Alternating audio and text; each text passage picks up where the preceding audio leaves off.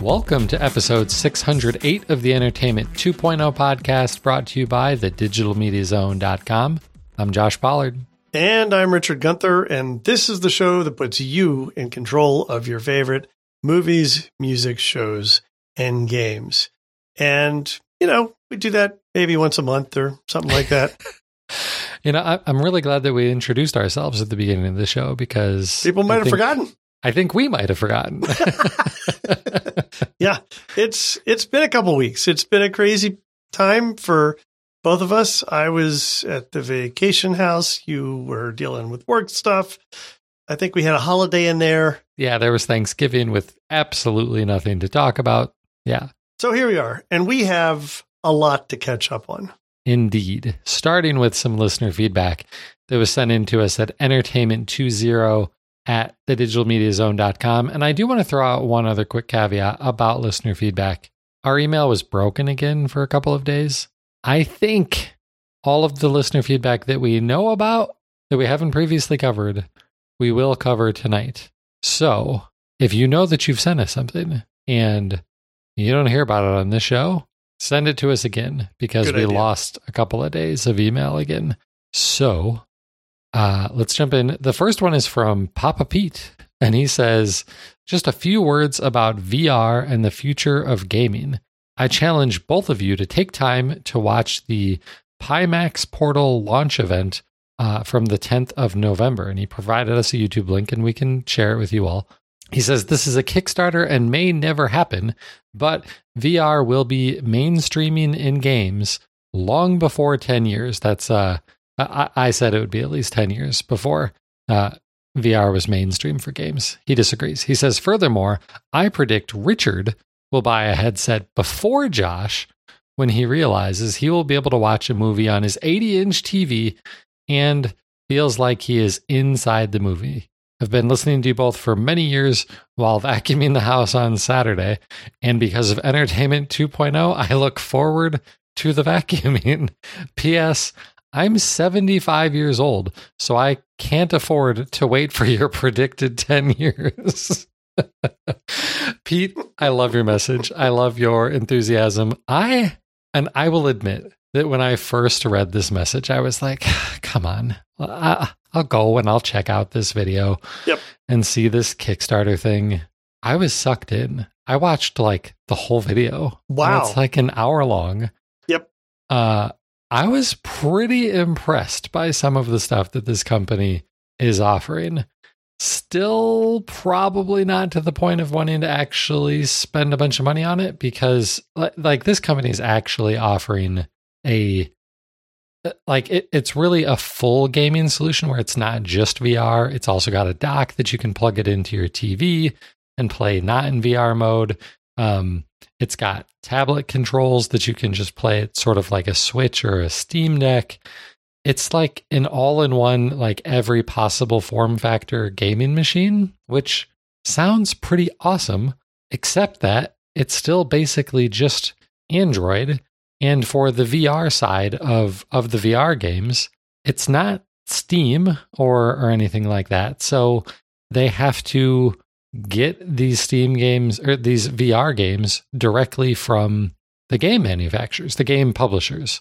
And so if you want to play Half-Life Alyx, you're not going to play it on this. If you want to play Beat Saber, it's not on this. And I can't think of two more popular VR games than those two. So I think that's the biggest downside to something like this. Richard, are you going to be getting a VR headset so you can watch giant movies in private? I don't know about that. So I did not watch the whole video. I did skim through it. And from what I gathered, because we really haven't talked too much about what it is. And I guess I would qualify it, the thing that they are purportedly creating and selling, as a modular gaming system where you have this screen that can either be docked or it can fit in a visor or it can fit in a handheld control unit. And this incredibly versatile gaming thing that's Android based then lets you interact with your games all those different ways. Really cool idea. I think it's a very cool idea. I don't know about the whole being immersed in the video thing. But in all fairness, I don't have a lot of experience with VR. And those VR demos are typically gaming and motion based or activity based. And those types of things mess with my head a lot. So it isn't something that I've really enjoyed when I've tried it out all that much. I do get the whole idea of the big screen TV, and I think that'll be interesting to see how that plays out. We'll see what comes first, whether I buy a virtual home theater in a VR set of some sort, or whether I actually build my home theater down in the rec room. Yeah, we'll see. Well, like I said, we'll have a link to all of this in the show notes.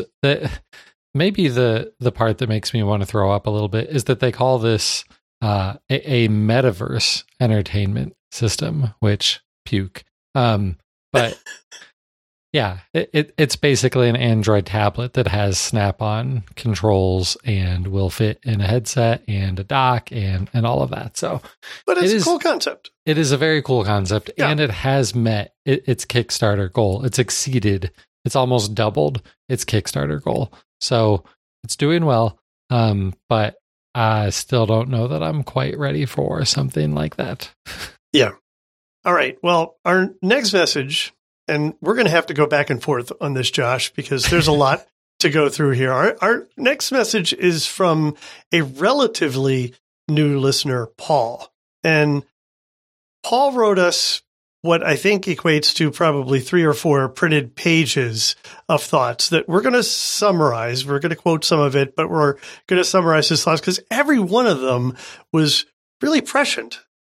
We've talked about all of this stuff, and he has some thoughts that I think are applicable. So he says, Josh and Richard, I've become a regular listener after hearing about your show from the Wood Talk Vogel Doppelganger episode after being a longtime Wood Talk listener. And Josh, you and I joked about that on this episode. I think it was Dave McCabe that told us that, hey, there's somebody that sounds just like one of you on this other podcast. Yeah. I've been thinking about 4 different topics over the course of listening and think they're still valid and current, though not all mentioned in your most recent episodes. Topic 1, all media, he says procurement, but I think he means curation and recommendations. He says, recently you talked about how various streaming devices and content providers have varying levels of success in curating and recommending content. Specifically, all the different subscription media providers these days have their own apps. And summarizing the rest of his thoughts here, he says that this is less of a concern for him since they only have Netflix, Prime, and Disney Plus. But he points out that the Amazon Fire Stick, which they use, and the Google TV, which he also has, both now do this. But he's finding that Amazon's recommendations seem to be better, that they seem to be more on spot than Google's recommendations, which is interesting. Josh, I don't know if you use the Amazon experience at all, but I've never even tried it for this purpose. I've never actually used a Fire TV device. Wow. Okay. Yeah, I've had Fire tablets, but I've never had a Fire TV device. But this surprises me too. I would absolutely expect Google to win this one over any of the other providers out there. Right. Yeah. Huh. Interesting. Might need to check it out. I think so. All right. You get topic 2. Sure. Well, sticking in the Amazon ecosystem, topic 2 is the Amazon Fire TV recast. And to summarize his message here, he says that he's using the Amazon Fire TV recast in his home to watch over-the-air programming shortly after it's recorded. That's the model that works best for his family's lifestyle. Amazon announced they're retiring these devices, but he asked if we know anything about how long the services might still work. And we do have an answer that Richard actually dug up, but I'm going to read it anyway.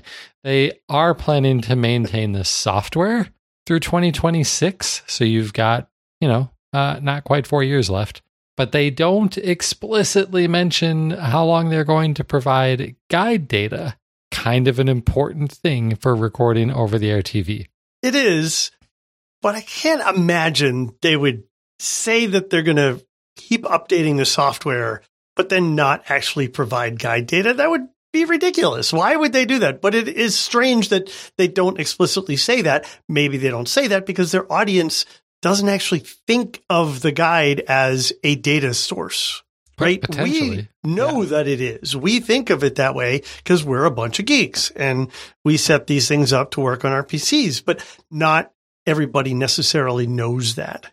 Right. And you and I have been around long enough to remember, for example, all of the times when the guide data stopped working inside of Windows Media Center. Oh, there's so many times.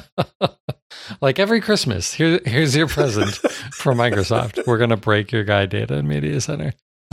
Anyway, so he also notes that we talk a lot about cable card stuff. And he says, but what is the best option today for a strictly over-the-air DVR that are modern, regularly updated, and have access to TV guide information for your local over-the-air channels to schedule recurring recordings?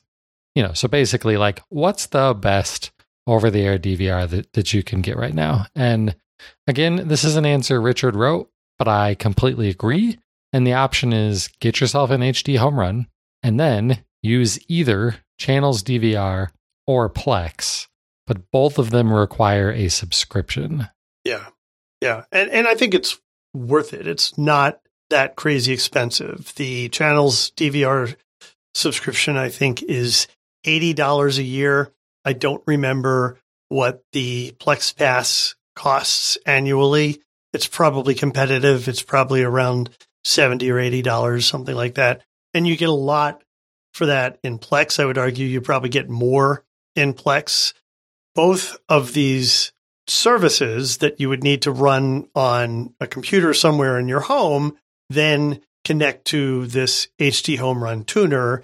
You don't need the HD Home Run Prime. That's the one that's for cable. You just get one of the regular HD Home Run devices that works with HD over-the-air antennas, and you'll be able to do the same sort of stuff that you're doing now. Yeah. So Plex is $40 for a year or $120 lifetime. Oh, wow. So that's pretty significantly less than the Channels service. Yeah. The other thing that is absolutely worth pointing out with both of these solutions is you will need a machine that you can dedicate to running these things on. Right. You can't just go buy a Plex box or a Channels box. But if you have a NAS already, if you have a NVIDIA Shield, which doesn't sound like Paul does because he uses the Amazon Fire TV Recast, but you'll need something like that to run these services on. Or, I mean, technically, you could run the Channels DVR on a Raspberry Pi. How well does that work? I haven't tried it. Supposedly it works. They have a download for it.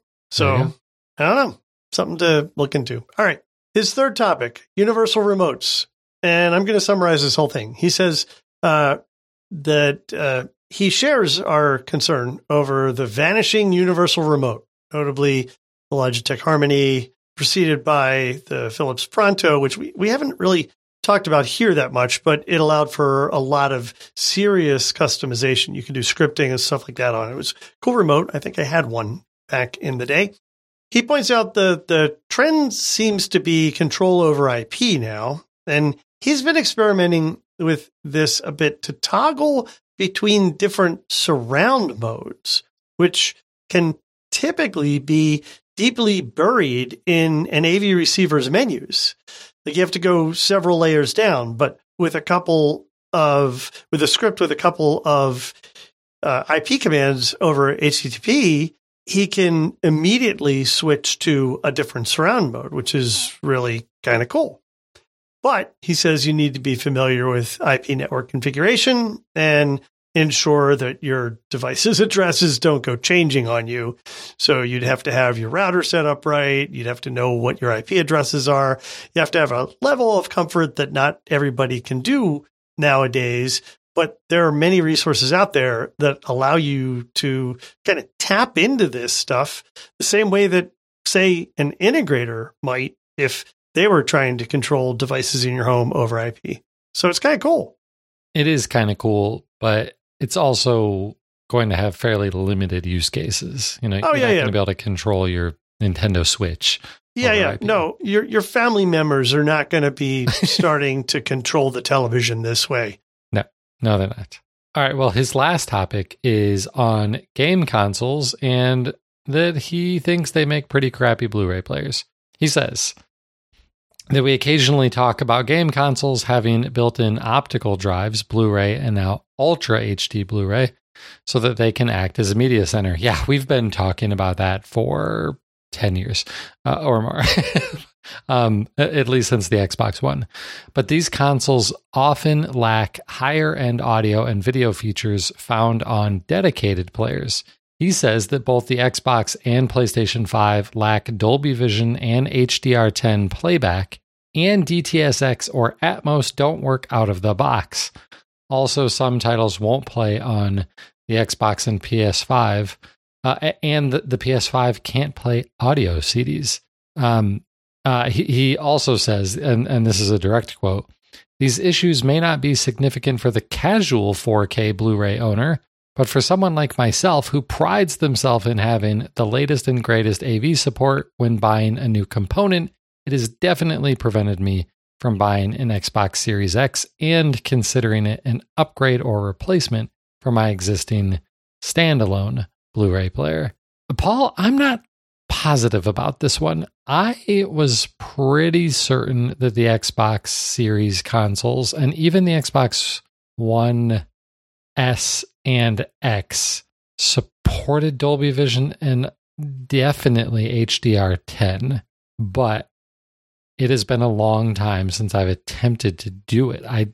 I've kind of fallen out of the habit of buying Ultra HD Blu-ray disc. So Richard, you're not really using your Xbox as a Blu-ray player anymore, are you? Right. I still buy Ultra HD Blu-rays, but I'm not playing them on my Xbox. I am backing them up to my Plex server and then playing them from there. So now I think I don't know about the specifics on the video playback.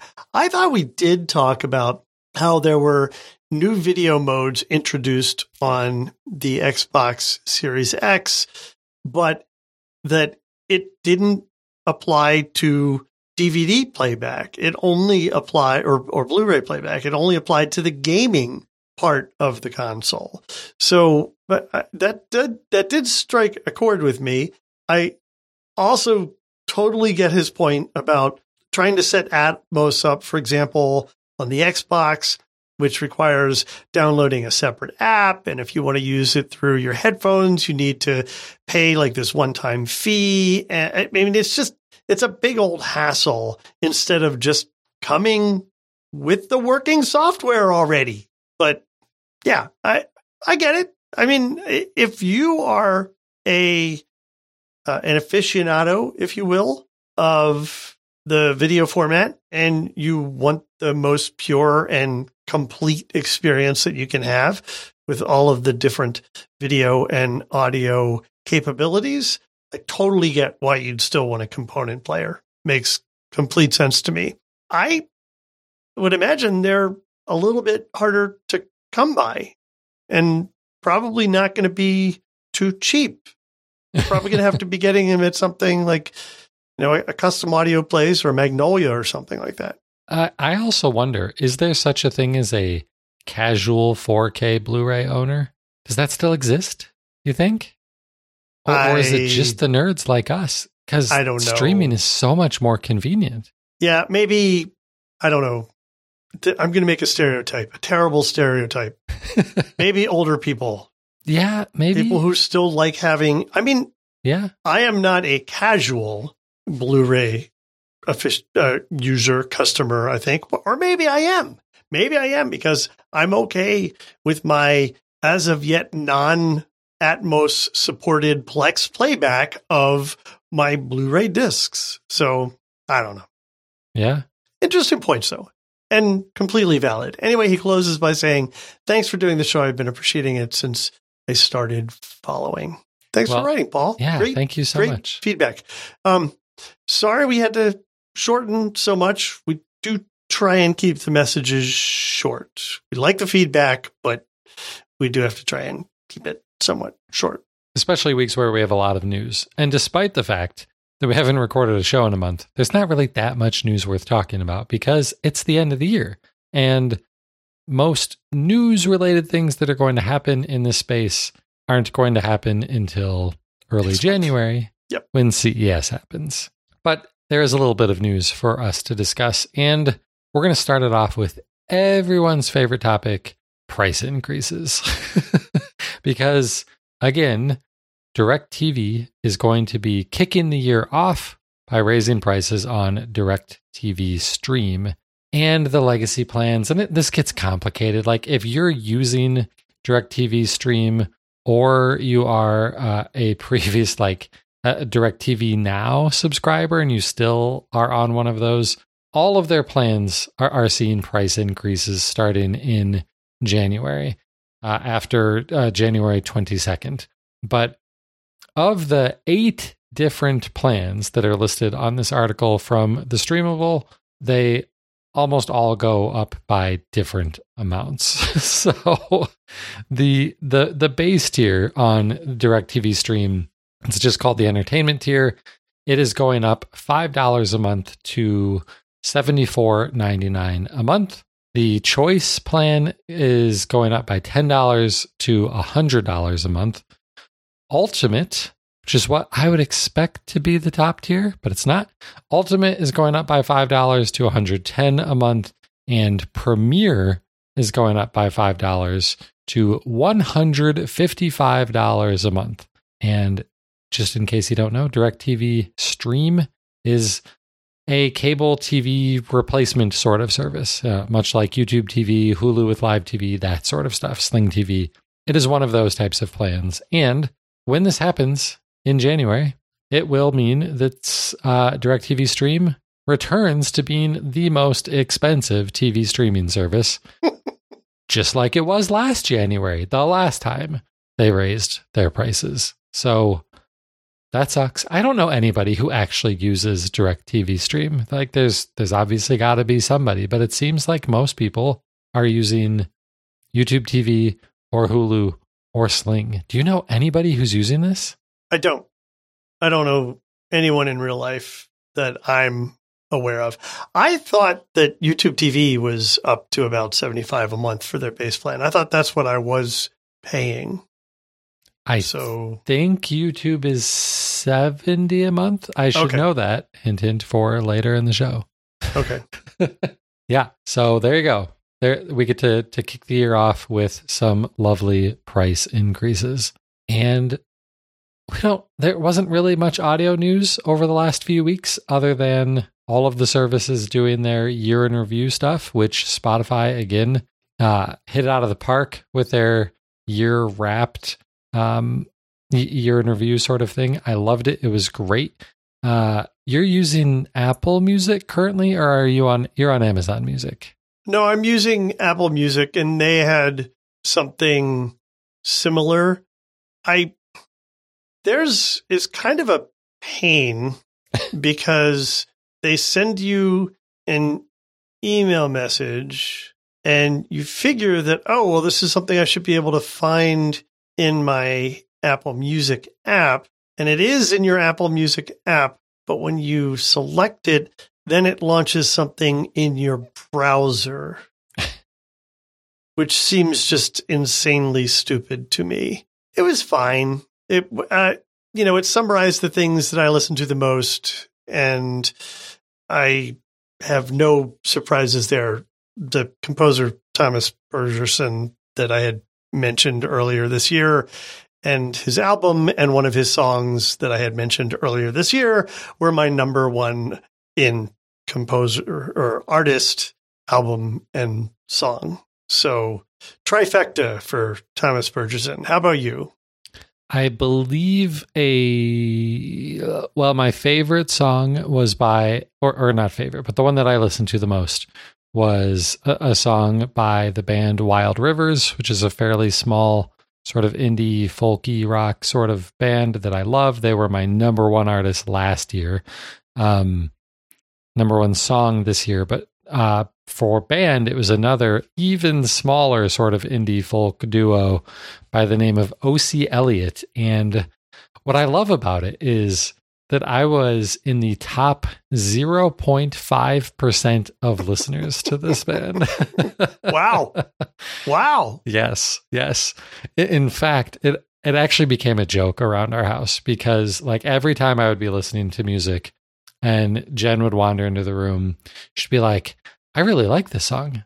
Is that O.C. Elliott? And it was always O.C. Elliott. Like, it just became the joke. So yeah, Spotify did a fantastic job this year. I also got one from Pocket Cast for my podcast listening. Yep. Did Apple do anything like that for podcast? I don't know, because I also use Pocket Cast. Oh, and was your longest episode also like the most recent Windows Weekly that was almost 3 hours long? So my most listened to podcast was Windows Weekly, largely because the episodes are so friggin' long each week. Yeah. Same for me. Longer than any daily podcast that I listen to, which is just crazy. Right. And what this clearly told me about the way that Pocket Cast is doing these analytics is they don't take into consideration how much of a show you skip, because especially with the more recent Windows Weeklies, I skip like crazy. If they're going to give me a 2 hour and 45-minute podcast, I ain't got time for most of that stuff. And so I'm skipping huge especially chunks. if like a bunch of it is talking about different ways you can cook eggs in Mexico. Like, I just really don't care. Right. Yeah. Or just listening to Leo ask the same questions that he's been asking for the last few weeks because he doesn't actually listen to what Paul says. Oh, ouch. So, yeah. Don't really love Windows Weekly that much anymore. But I still got to listen to what Paul Thurrott has to say because it's usually pretty decent information. So anyway, let's move on to some gaming news because that's really it for the audio side. And we have to talk about the Microsoft attempted acquisition of Activision Blizzard. God, I want this to happen just so that we can stop talking about it. Well, things got a little worse. So over the last month, seriously, Microsoft has been sending everybody out to all of the mainstream press places to just try and plead their case to all of the governing bodies all around the world. Like, listen, we promise we're not going to be a monopoly if we actually get to acquire Activision Blizzard. We promise that we will keep some of these things available on other platforms. They did more than just promise. They actually made a 10-year deal with Nintendo, saying that they would start, that's the key there, bringing Call of Duty to the Nintendo platforms. Call of Duty hasn't been on a Nintendo platform in over 10 years. They also offered a similar 10-year deal to Sony to say, listen, Call of Duty will be on PlayStation for at least the next 10 years. Sony basically ignored it because they just want to continue to whine and say that Microsoft can't be allowed to have this deal. And apparently it's starting to work because the Federal Trade Commission in the United States is suing to block the acquisition. Their press release said that Xbox would gain control of top video game franchises and therefore harm competition in high-performance gaming consoles and subscription services by denying or degrading rivals' access to its popular content. No, it won't. They've been trying to say that Sony could have Call of Duty, and the latest news that came out of that, I think today, maybe it was yesterday, is that Microsoft even said that Sony could offer Call of Duty through their own subscription service. So it wouldn't just only be on Xbox Game Pass, it would also be on Sony's competitor. Like, they're clearly not doing the things that the FTC is accusing them of, right? Am I alone here? Am I just an Xbox fanboy about this, or is this just stupid?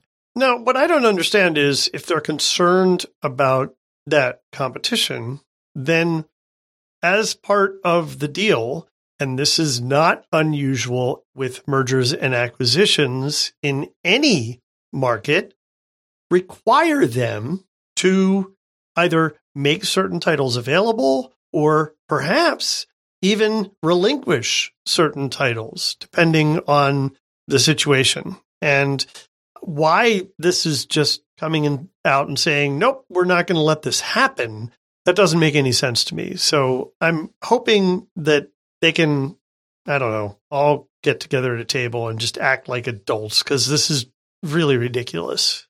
Yeah. I need this to happen before June, because that's when the next game from Activision Blizzard is coming out that I care about, and I don't want to pay for it. I want it to be on Game Pass. So that would be Diablo 4. Very excited about that game. And if not by the time Diablo comes out, can at least be by the time the next Call of Duty comes out, which would be next fall. Maybe. Because they had said they might wait 2 years for the next one. Anyway, we'll keep an eye on this acquisition news and hopefully have some good news to finally close this thing sooner rather than later. All right, next story, also in gaming. Microsoft announced that they will be raising the price of most of their major first-party games to $70 instead of the $60 that they've been charging for these games. Now, I do have to admit, with that lead-in, that's a hell of a follow-up to an article talking about how Microsoft might have too much control of the gaming space.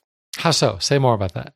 That the next thing we're talking about is, and all of our titles, we're raising the price.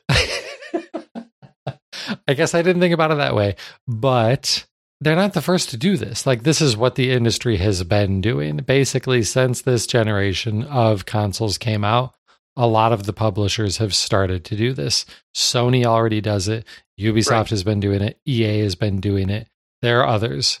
So it's not just Microsoft. And with Microsoft, they're still going to make all of these games available day one on Game Pass. So if you don't want to pay $70 for a game, subscribe to Game Pass and you get it included. So this will start next year for their major games like Forza Motorsport, Redfall, and Starfield, all scheduled to come out sometime next year. I'm 100% okay with this, and not just because I barely buy games anymore because I'm a Game Pass subscriber, but we've talked about this in the past when this started happening with some of the other publishers. I'm okay with games costing $10 more than they used to, because this isn't like DirecTV Stream. The price isn't going up every single year.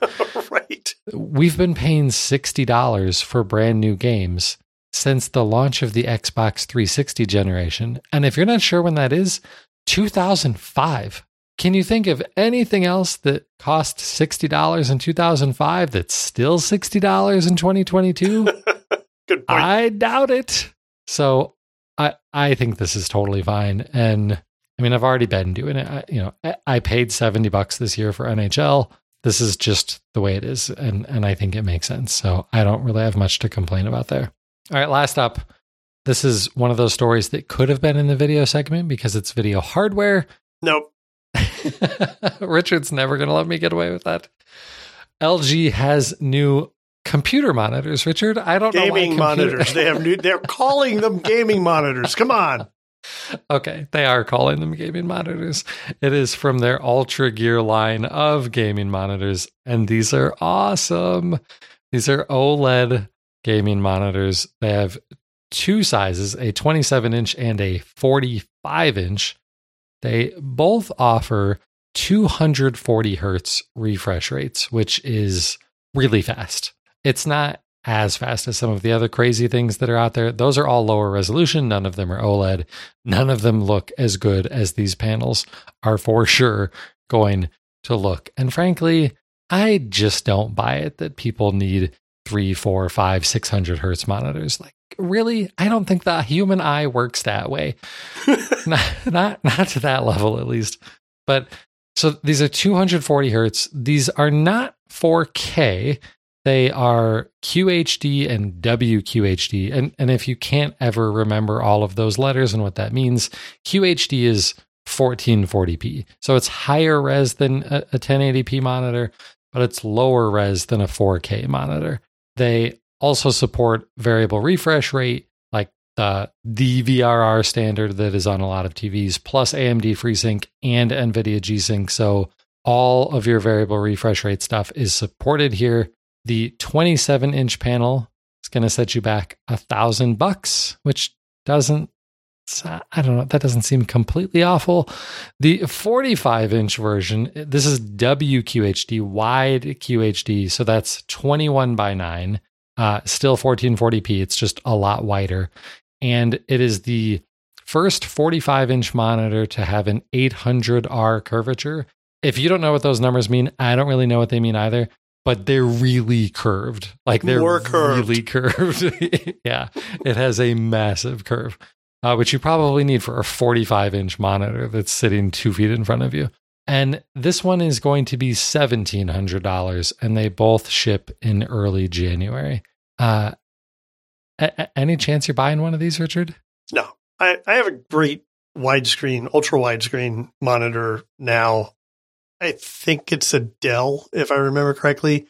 I'm very happy with it. I truly recommend an ultra widescreen curved monitor as a primary work monitor. I think they're fantastic. I wouldn't spend $1,700 for one because I don't game enough to make that worthwhile. I think mine's 38 inches too, though, so it's not as big as this, but these are impressive specs for sure. Yeah.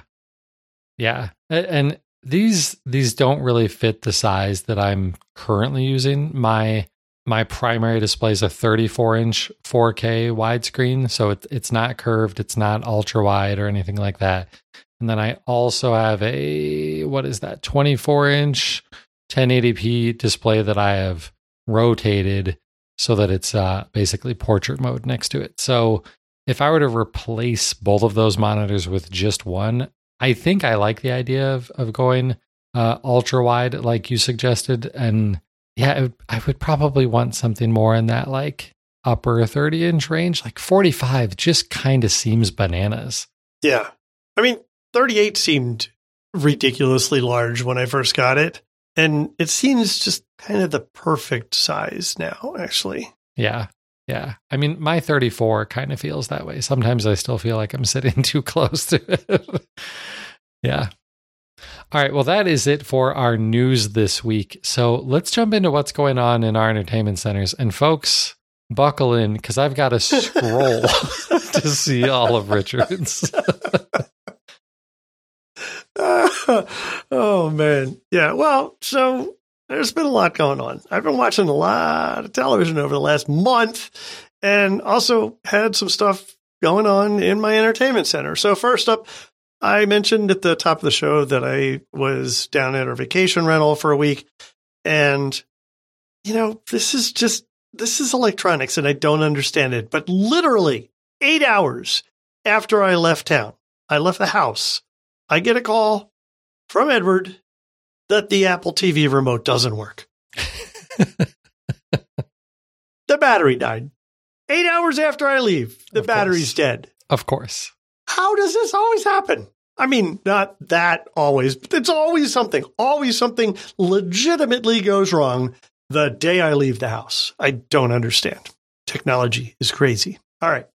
While I was down at the beach house, I installed a new audio component there. We had guests that were there at Thanksgiving, and they were interested in playing audio outside, and we have some speakers outside, but they were like hooked up to the TV and they didn't really sound that great. And so they wanted to just be able to play their own music for entertainment purposes out on the deck. And I I looked for what would be the best standalone amplifier that would allow people to, say, Bluetooth share their own audio and have it tie in to the speakers outside.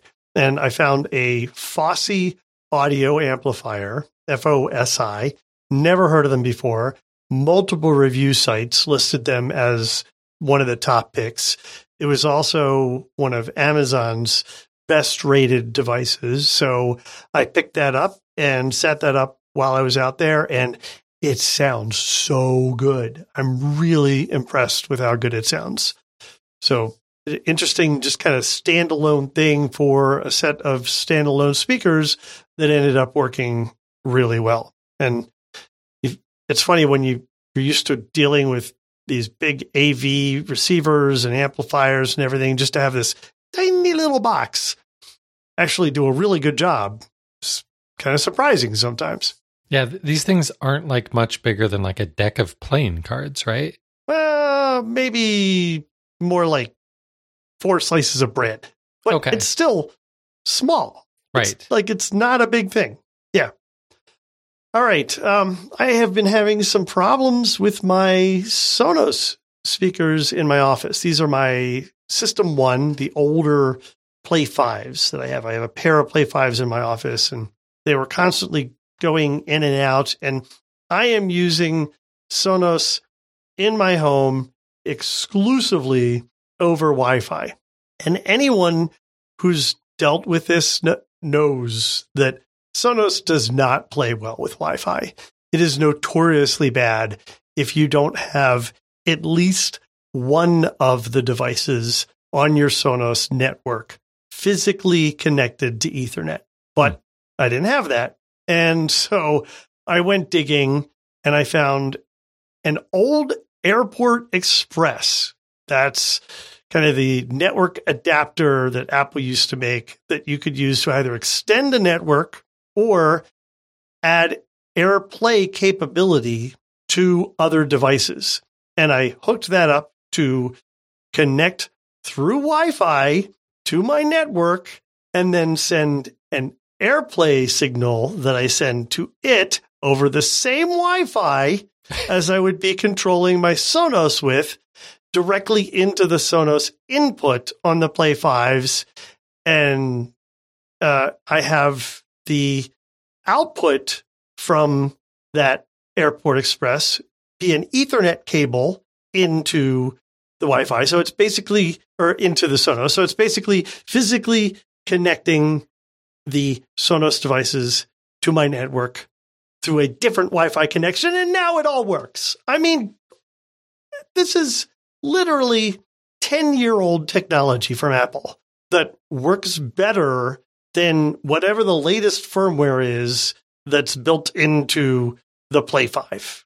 It just makes no sense to me whatsoever. I've never heard of this before. Oh, yeah. And people talk about Sonos like it's God's gift to audio fans. And they talk about Sonos the same way they talk about Apple products, that like you pay a little bit more, but the quality's great and you never have any problems with it. So just pay the money for Sonos. But I gotta imagine that most people are not hardwiring these things. You don't have to have them all hardwired. You just have to have one of them hardwired. And come on. Then they create their own network and it works pretty well. But if they're all over Wi-Fi, it's problematic. That's stupid. Not for the price of these devices, that should not be an issue. You would think they would figure this out. Yeah. All right. Well, one more project in my entertainment center, and this I just did today, actually. So I was listening to this week's Cord Killers, and fellow podcaster Allison Sheridan was on Cord Killers, and she was talking about her cord cutting experience. And she has chosen to set up Channels DVR, and she has that hooked up with, believe it or not, TV Everywhere, because we've talked about that before. And I say believe it or not because her source for this isn't her cable provider, it's YouTube TV. So I learned that TV Everywhere in Channels DVR also lets you stream your content from YouTube TV, Hulu Live, what's the other? Sling. And conversely, also if you have like the streaming equivalents of cable services through your cable provider, like through Spectrum or Fios or what have you, those too have these multiple linear channel services that all work with TV Everywhere. I always thought that the TV Everywhere stuff was for the ones and twos, for the NBC app and for the CBS app and for the TNT app and for the HGTV app. And you had to verify that all those channels did in fact match to channels that you received from your provider. But it actually works with these alternative linear providers too. That's really cool. That is cool. I like it. So I tried it. I set it up. And sure enough, it works. Now, what I did find is that it would not authenticate or it would not allow, I should say, the Discovery Channel, the Discovery Network's channels. So HGTV, Discovery, Food Network, all of those sorts of things did not end up showing up. So they probably have a block that doesn't allow them to do this, which is disappointing, but not really all that surprising. Mm-hmm. So pretty cool, though. Something that I'm going to play a little bit more with to figure out how to best optimize that. Because I like the idea. The idea being that I think the Channels DVR experience is frankly better and easier to use and understand than YouTube TV's live TV experience. So, yeah. Anyway. All right. So, what have I been watching? Oh, wow. So much TV. All right. I am caught up on Ghosts. I am caught up on Mythic Quest. We watched a couple episodes of Real Time with Bill Maher, and then the Last Week Tonight with John Oliver season finale. Also watched the the rest of the season and season finale of the The Amazing Race. Really did enjoy this season, and I think it's because one of the contestant teams was a team that I knew from, I have to admit, Big Brother. And so, I had somebody that I was cheering for, but overall, I thought it was a very good season. Finished season 2 of The White Lotus.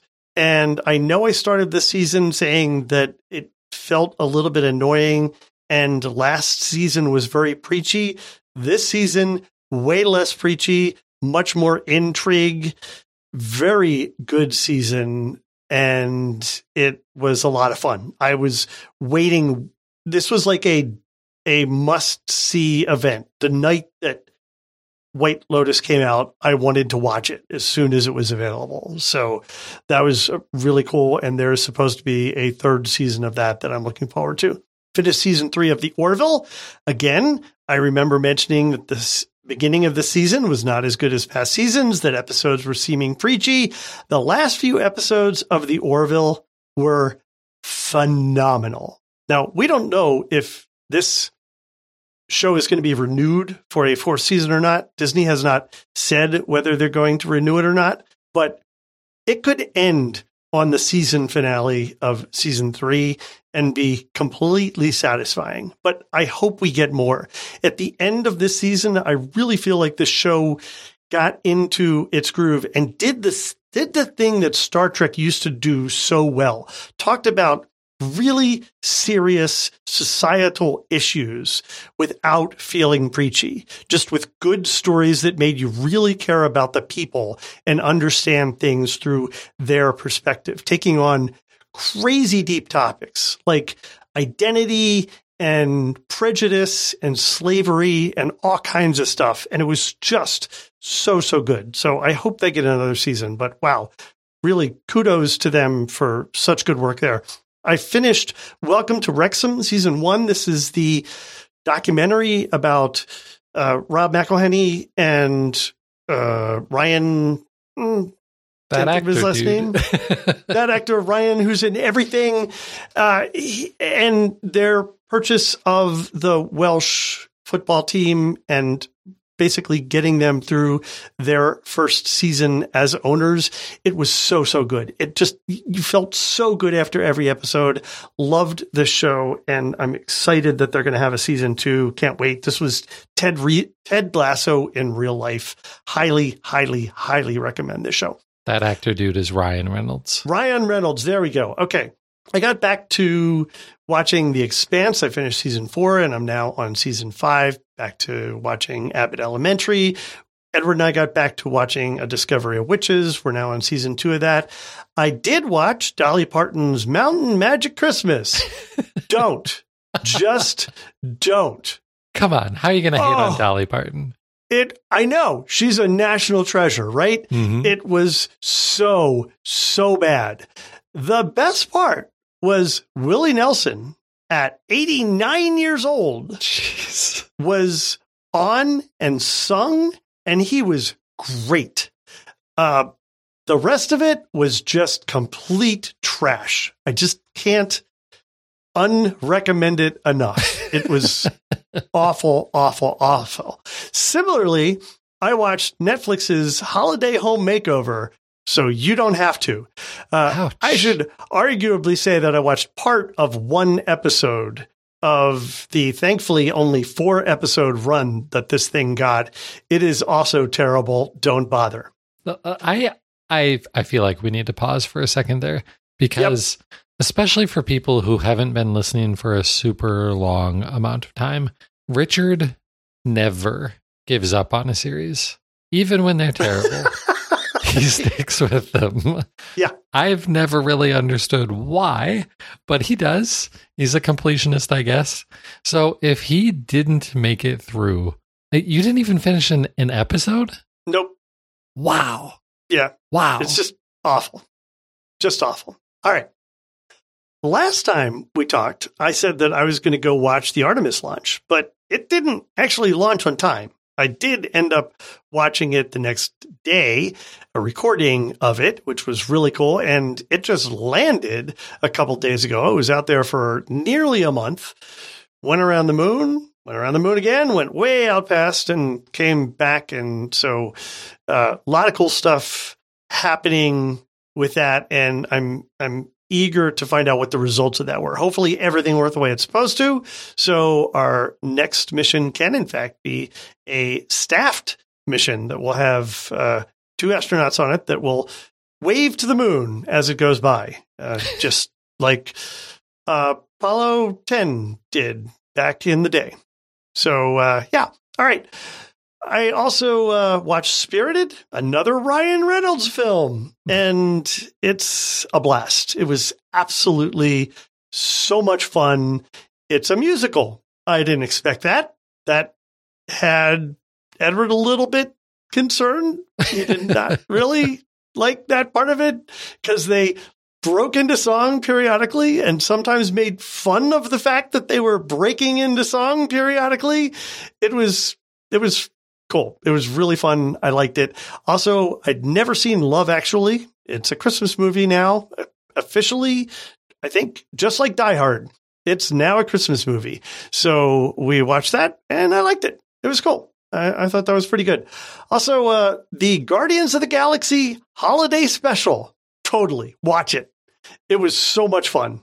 Did you watch it? No, of course You're not. shaking your head no. Because right. I did you like Guardians of the Galaxy? No, I hated Guardians of the Galaxy. If you like Guardians of the Galaxy, then watch this. It's a lot of fun. And yeah, I think you'll enjoy it. Okay, watch Disenchanted, the sequel to Enchanted, now streaming directly on Disney+. Did you watch this?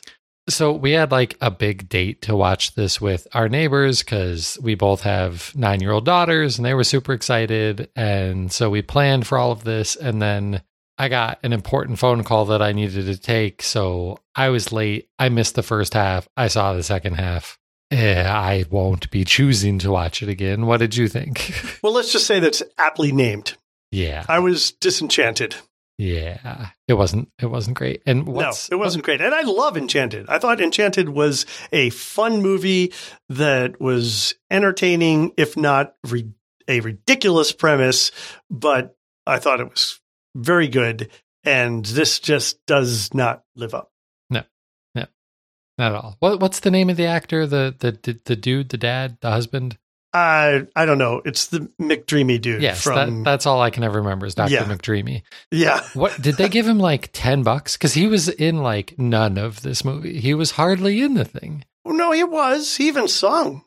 I mean, well, yeah, but like compared to everybody else, he was hardly in the movie. Yeah, he was not in as much. But anyway, okay. So then we watched some just complete trash movies, and I loved these. We watched The Boss and Tammy, both of these are Michelle. The actress from Mike and Molly, can never remember her name. No idea. Anyway, she's an adapted taste. You either like her movies or you don't like her movies. I love her movies. The first one I ever saw was Spy, and I thought it was just hysterical. And I thoroughly enjoyed these as well. And then finally we watched Bros. And I should just know by now that any movie or TV show that CBS has promoted on Big Brother as some big special thing, and you get a special event where you get to pick some people from the house and you get to go watch this thing, and they talk about how wonderful that it's just going to suck. And for the most part, this sucked. I thought the premise was dumb. I thought the people were unlikable, and generally did not enjoy this, which is a shame because, in all fairness, it was trying to be like a gay rom-com breakout movie, and it just wasn't good. Yeah. All right. That's it for watching. I have been listening to some stuff. I finished Kathy Griffin's official book club selection. I read or listened to Mary Trump's Too Much and Not Enough. That was a really, really good book. I thoroughly enjoyed that and would recommend that to anybody kind of interested in better understanding the history of the Trump family and how Trump came to be who he is, and a lot of the psychology behind it, because she has a PhD in psychology. So that may or may not interest you. And then finally, I have started, and I'm about halfway through, David Swinson's Crime Song. This is the follow-up to Second Girl, the book that I read of his before. This is a crime novel, and I mentioned David, someone that I know in the area. He used to be a DC officer, so a lot of real-life experiences poured into writing these books. Nice. Okay, that was a lot. You mentioned it was going to be a lot. I see a longer list here than I expected. Yeah. From you too. I do have a longer list. So I have games. I have TV. I have books. Where should I start? I'm going to start with games because there's more of those. Call of Duty Warzone 2 released sometime around the last time we released this podcast. And we have been playing the DMZ mode, not the regular Battle Royale mode. There's bots. It's more like objective focused and stuff. It's cool. I like the idea, but man, me and my group of friends that play it suck. We are not good at it. We are really, really struggling. So I don't know what we need to do to figure that out, but we're going to need to figure something out because it is fun. Also, my 9-year-old is getting more and more into video games. So She had played Teenage Mutant Ninja Turtles Shredder's Revenge at a friend's house. It's on Xbox Game Pass, so I downloaded it on the Xbox, and we played that for like an hour the other night. That's fun. It's just a beat 'em up Ninja Turtles game. I played a little bit of Fall Guys. That is a fun game to go back to occasionally when you're just looking for goofy fun with your friends. It's basically like obstacle courses and little short mini games that you're trying to be the last one standing, and they're usually pretty comical. Another one with my 9-year-old, Smash Brothers on Switch. Like, I haven't played a Smash Brothers game since the original version came out on the Nintendo 64. So that would have been like 1998. And I thought there was no way my 9-year-old daughter was going to be interested in Smash Brothers. She freaking loves Smash Brothers. So we've been playing some of that. But I got it from the library because she started asking for all of these games for Christmas. And I'm like, I'm not going to buy you like $200 in Switch games if you're not going to play most of them. So I went to the library to get Smash Bros. And while I was checking things out, I found they also have, can you guess what this next one is on my list? I want you to try and guess. No, I don't have any idea. So for those of you who are listening, it is just the initials FFVIIR. And that stands for Final Fantasy VII Remake. Wow. Yeah. So Final Fantasy VII Remake, this came out a couple of years ago. This is a game that I was hoping would eventually come to Xbox. I don't think it's ever going to. So got that out from the library on PlayStation 4, which meant that I hooked my PlayStation 4 up for the first time. It's the first time I've hooked it up since I've lived in this house, which was May of 21. So that did lead to one slight problem. That LG OLED that I've got only has 4 HDMI inputs. And I have a soundbar, an Xbox, a Switch, and an NVIDIA Shield. I think you mentioned this before as one of the reasons your PlayStation hadn't been hooked up. Yeah. So I was like, well, it's fine. Like, I'm the only one who plays the Xbox or the PlayStation, so I'll just swap HDMI cables when I need to play. It's annoying, but not the worst thing ever. And of course, the very next day, my daughter had a friend over and she's like, hey, Dad, we're trying to play Xbox so that she can play Minecraft while I play on the PC. Of course.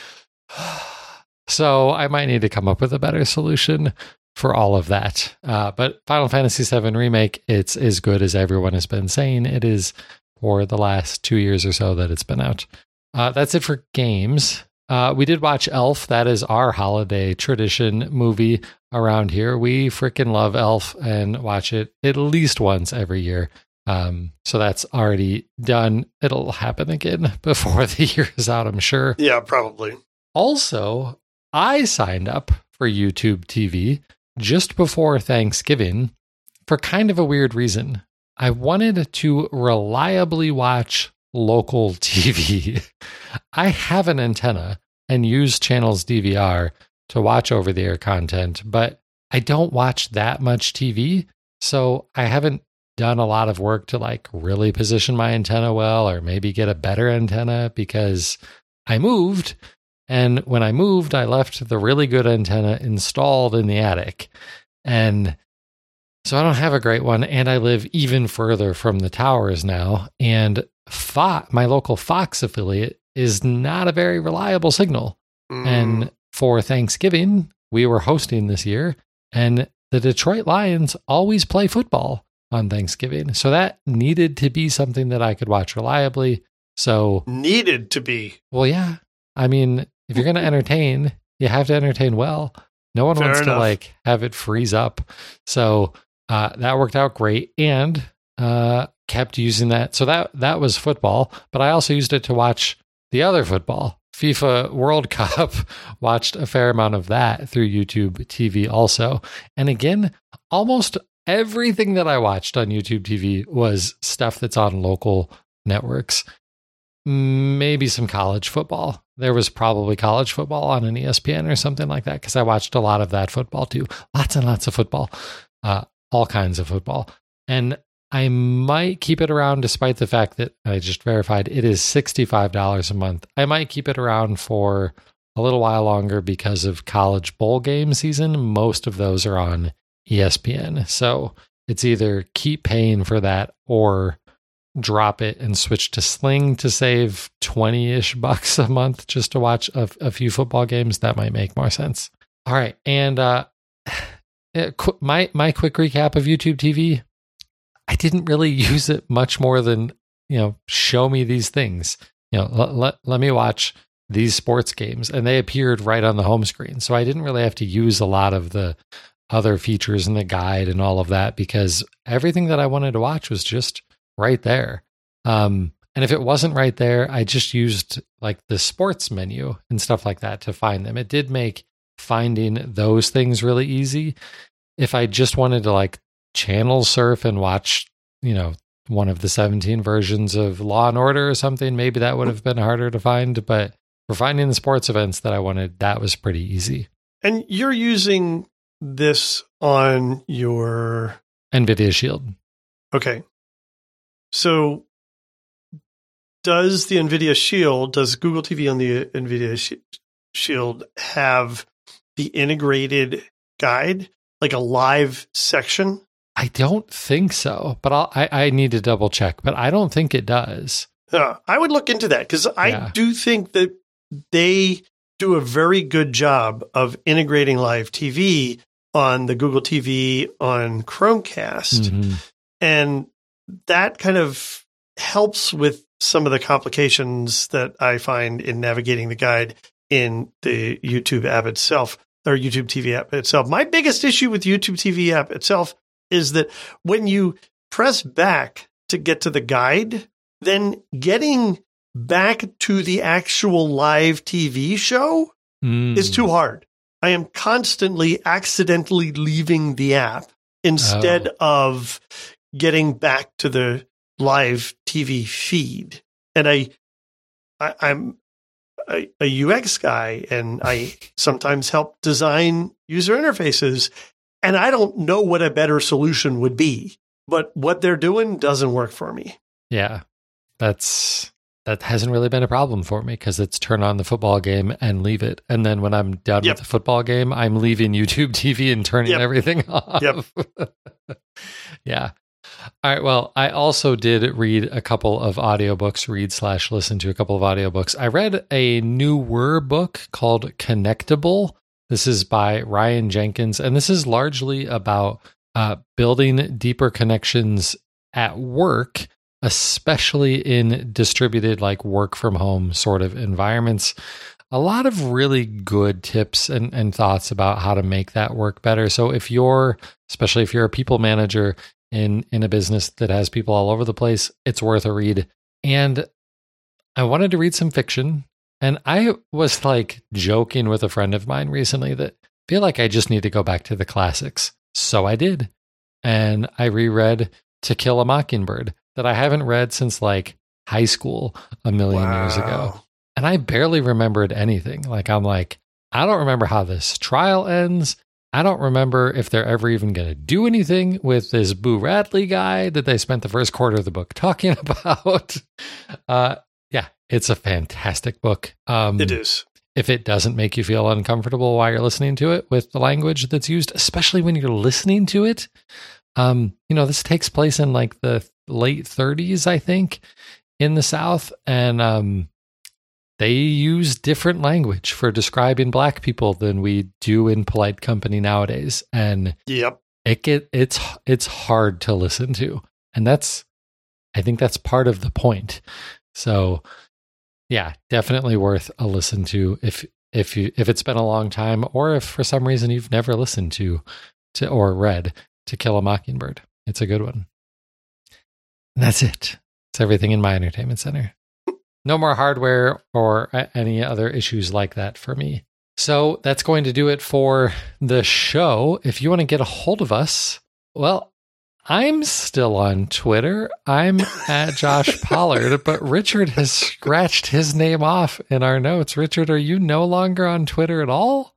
I am not interacting on Twitter anymore, and I am actively downloading all of my content from my various accounts these days. I am on Mastodon at Richard Gunther, and there aren't any other Richard Gunthers there right now, so you don't have to worry about what server that's on. But if you're on Mastodon, you can follow me there. I am also Josh Pollard on Mastodon. I don't even remember what server I'm on right now. Maybe I'm the only Josh Pollard so far. I'll figure that out and get He's it. He's not really there, though. I'm not really there. I've only... Are they still seriously calling them toots? No. Okay. They've the latest release has changed that. You now publish posts. So okay. Yeah, I've only published a couple of posts so far. But I haven't been active in posting on Twitter much over the last couple of years either. So if you want, I think that right now for me, Twitter is a great way to DM me. My DMs are open on Twitter. And if you can find me on Mastodon, the app that I've got running on my phone will probably notify me that you've done that. But I will eventually figure that stuff out and get all of those posted in the show notes. Richard is Richard Gunther at twit.social, by the way, in case you really need that for finding him on Mastodon. You won't need that. Yeah. Okay. So the website is also still only on Twitter at DigiMediaZone. Maybe we should look at moving that to Mastodon too. Who knows?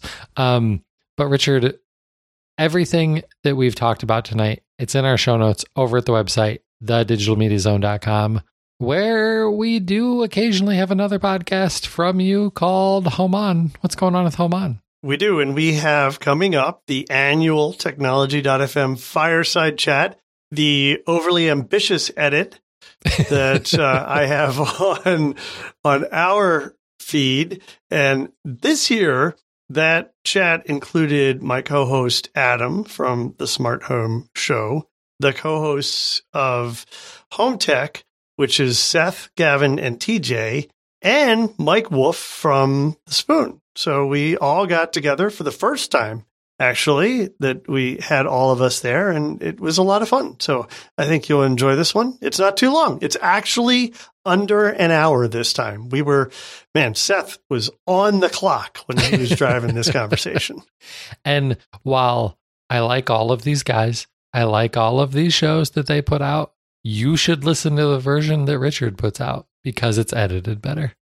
Yeah, fewer ums, and it'll end up being much shorter. Right. So check that one out. Also, we are finally back to doing the show live.